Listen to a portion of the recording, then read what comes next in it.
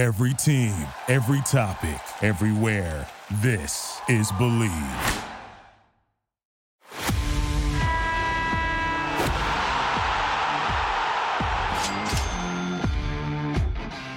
All right, let's do this. First time using StreamYard here, and it's also the first ever Feel Good Friday edition we're doing. So, wanted to do something fun, wanted to do something a little more regular and routine, and I decided why not just make every Friday something fantastic. Send you into the weekend with great energy, going over really anything. It could be our favorite bets, it could be our favorite moments, our stories. Fan interactions is always a good one. Maybe quotes can get thrown in there. And so today is Friday, March 3rd. I'm Greg Silver from Screaming From The Sidelines, right here on Believe, representing nice and proud today as we get set for the weekend. And wow, a lot of good stuff happened this week. I mean, wanted to make the first ever FGF something worth it. And I guess I'll start with just something epic, which was Caitlin Clark going back a few days. So Caitlin Clark, Iowa's stud shooter rock star, hit a buzzer beater three-pointer on senior day over number 2 in the country, Indiana. Iowa at the time was number 6. And I think my favorite part of all that, other than just the fact of hitting the buzzer beater itself, was her quote after the game, because when Holly Rowe asked what was going through her head as it left her fingertips, Clark just said, honestly, I thought it was money. And I mean, she was not wrong. It was complete money. They were down 2. They won by 1. And I just got to put on the table that hitting a buzzer beater while you're tied is one thing, and it's awesome. But if you're down and it's a do or die, make it, you win, you miss, you lose, nothing left to play for after that. Gosh, those are the best shots. So they handed Indiana just their second loss of the season.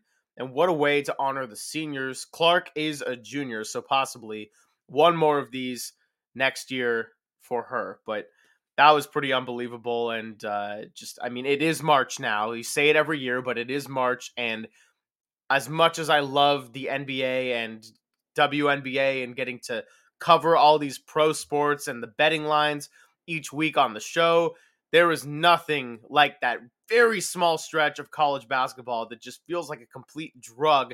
Those first 2 days of March Madness, I feel like I want to do nothing else but just sit and enjoy every second of it because it's that special. But for now, we'll go back to the pros, because another feel-good moment that I loved from the week is James Harden and his headband. So after 20-year-old John Howe was paralyzed from the waist down in the shooting at Michigan State University, James Harden got the chance to learn his story and step in a really, really positive way. So Howe is a huge fan of Harden's, and then Harden donated him a pair of game-worn sneakers. He contributed to his GoFundMe, but most importantly, he gave him the time and attention to speak with him and just be encouraging. He FaceTimed Howe while he was in the hospital and just said, everything will work out. Be strong. You're all right. You're all right. I promise you are. I love when you're smiling too. I love when you're smiling. All right. I'm with you. Sometimes it's just the little things and just little forms of support that go a long way. And it extended beyond just a phone call and the donations. He's also been wearing a headband in John Howe's honor, including during a game in which the Sixers mounted a big comeback against the Grizzlies, and Harden had some key plays down the stretch.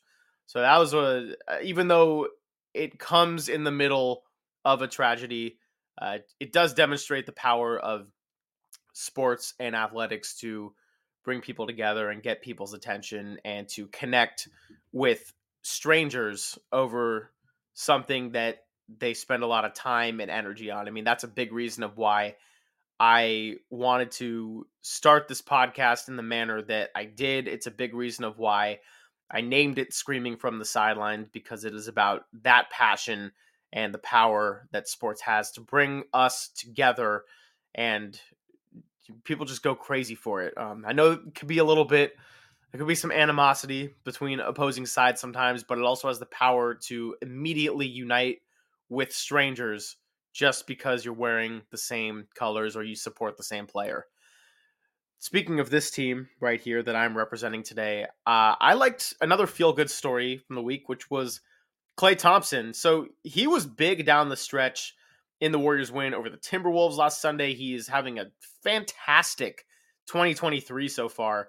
That game, there was no Steph Curry, there was no Andrew Wiggins, and there was no Draymond Green, and he kind of willed the Warriors to victory. But that's not even the biggest Klay headline of the week, and that's not where I was going with this story, because when the team released a video asking who on the Warriors would be the worst babysitter, Klay Thompson and his teammate Jonathan Kuminga were the go-to answers. But for the vets, the older guys, the Steph Curry, the Draymond Green, without hesitation, said it was their beloved teammate, Klay Thompson. And then when he was asked about it, first in the video, he was very hesitant and pensive and kind of thinking for a long time. And they kind of had that playing in the background with everybody else's answers, which was very well done by the Warriors social media team. But then when he was asked about it in a more formal interview, he did say he would not be changing diapers, but he'd have lots of fun with his dog and his boat. So parents, if you're looking for a babysitter, Klay Thompson actually might be the one. And I think he actually is popular with the kids, because earlier this season, and probably my favorite moment of the entire year of basketball, was Steph Curry walking to the locker room, getting interviewed after some game that they had won. And he's holding hands with his son, Cannon. And Cannon just keeps looking back and all distracted. Like he was like a dog getting walked on a leash and just did not want to go where the owner was taking him. And he keeps looking back, and Klay's the one that's behind him. And finally, Steph ends his statement. And then Cannon just goes, "Hello, Klay Thompson." And if you haven't seen that video, please go find it. I didn't throw it in here because I don't want the copyright gods to come down on me and tear down the entire show. But "Hello, Klay Thompson" is right there, my favorite moment of the year. I also would like to take this Feel Good Friday to wish a happy birthday to Tyrese Halliburton. I get called a 5-year-old sometimes for my behavior, but you know who's actually 5 years old? Tyrese Halliburton. He was born on February 29th, 2000, so he is a fake 23 years old. He's really 5 3/4 years old, and that's fitting because that's actually at the age where people do say so-and-so and 3/4 for their age. And his tweet was funny too. He said, "Appreciate all the birthday wishes and love. And yes, I celebrate March 1st too. Big 5.75. Big happy birthday to an ascending star and an all-star in the Indiana Pacers point guard, Tyrese Halliburton." Joe Mazzulla actually was put up on the ESPN Instagram account this morning. Great story came out on him. He's doing a fantastic job as the Celtics coach in his first year. When he first interviewed to be an assistant on the Celtics a few years back, I want to say 2017, maybe 18, but it was the year before he was hired, he turned down a Celtics assistant job to keep a promise to a high school recruit when he was coaching at Fairmont State, a Division II school in West Virginia. And the recruit committed to Fairmont State because Mazzulla said, "If you come here, I will be there to coach you in the fall." And then interviews with Danny Ainge. Ainge is thinking, hey, this opportunity might not be here next year. And Joe Mazzulla has to turn it down. He grew up in the Northeast United States as a Celtics fan, the New England area, I think. And he turns down a job with the team he grew up rooting for to be there and keep a promise to a high school recruit. Ultimately, you guys know that Mazzulla did come back to the Celtics. They were very impressed with his loyalty in this scenario. But he said he was crying on the flight the whole way back to West Virginia. It's a really brutal decision, but it all worked out. And now the coach of the year contender, Joe Mazzulla, has the Boston Celtics trying to compete for an NBA championship. And if they win, he would be the 10th coach in league history to win it all with their first year at the helm. So that's all my good, feel-good headlines. And let's wrap it up by just going over some games to look forward to ahead of the weekend, because tonight you got a few good ones, but it's really headlined by Grizzlies at Nuggets, 7 p.m. Pacific time, top 2 seeds in the West. The Grizzlies just took them down not that long ago. This should be a great one if you were looking for a plan on a Friday night. Saturday, tomorrow, 76ers at Bucks, 5:30 p.m. Pacific. The Sixers just lost to Dallas despite their big three having nice offensive performances. And the Bucks are red hot right now, looking to defend their home court, which they do just about as well as anybody in the league. I think them and the Grizzlies are tied, and the Nuggets might be a game up in that category at home. Sunday, there's a lot of games to look forward to. 10 a.m. Pacific.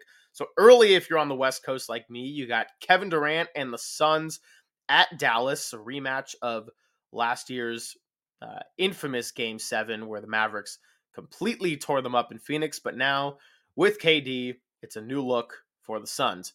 Warriors at Lakers, 12:30 p.m. And this could be the return of Steph Curry. LeBron James, unfortunately, is out for 3 weeks, possibly more, with a foot injury. So Lakers in desperation mode, and they have a chance to get a win over a Western Conference rival at home. The Knicks are hot, and they're going to go to Boston, 4:30 p.m. Pacific, to play the Celtics, and then follow that by the Grizzlies playing at the Clippers. The Clippers got smoked last night, but people are still believing in them. And when I say people, I mean guys like Charles Barkley, still a believer in the LA Clippers to get it done one way or another. So ton of good games to look forward to here on this Feel Good Friday. And these episodes, look, they're designed to be short. They're designed to be fun. Possibly we'll have some guests on here and there to just bring a little bit more good vibes. But this is something I'm looking to create the foundation for today and keep it going every Friday that I possibly can, which, yes, that should include 7 days from now on March 10th. Last thing I'll leave everyone with is that something good that happened in my week was I watched a documentary on Oasis, who is awesome. My sister works for the company that produces it, Box to Box. They are awesome. The doc is called Supersonic. It's on HBO Max, and if you like the 90s and you like Oasis, you got to check it out. It's incredible. A lot of fantastic footage. And yeah, I hope you're feeling supersonic heading into the weekend and that you'll stand by me every Friday. But on today's episode, I am out of time. There are more episodes coming between now and next week. So we actually got 2, and I guess I'll just tease them slightly right now as I get this outro music a little bit teed up.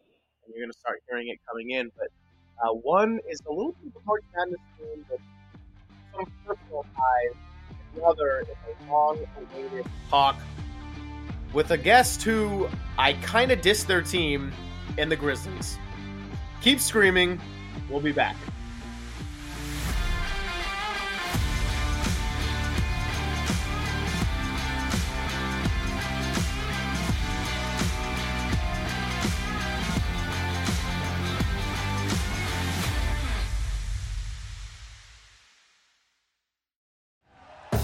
Thank you for listening to Believe.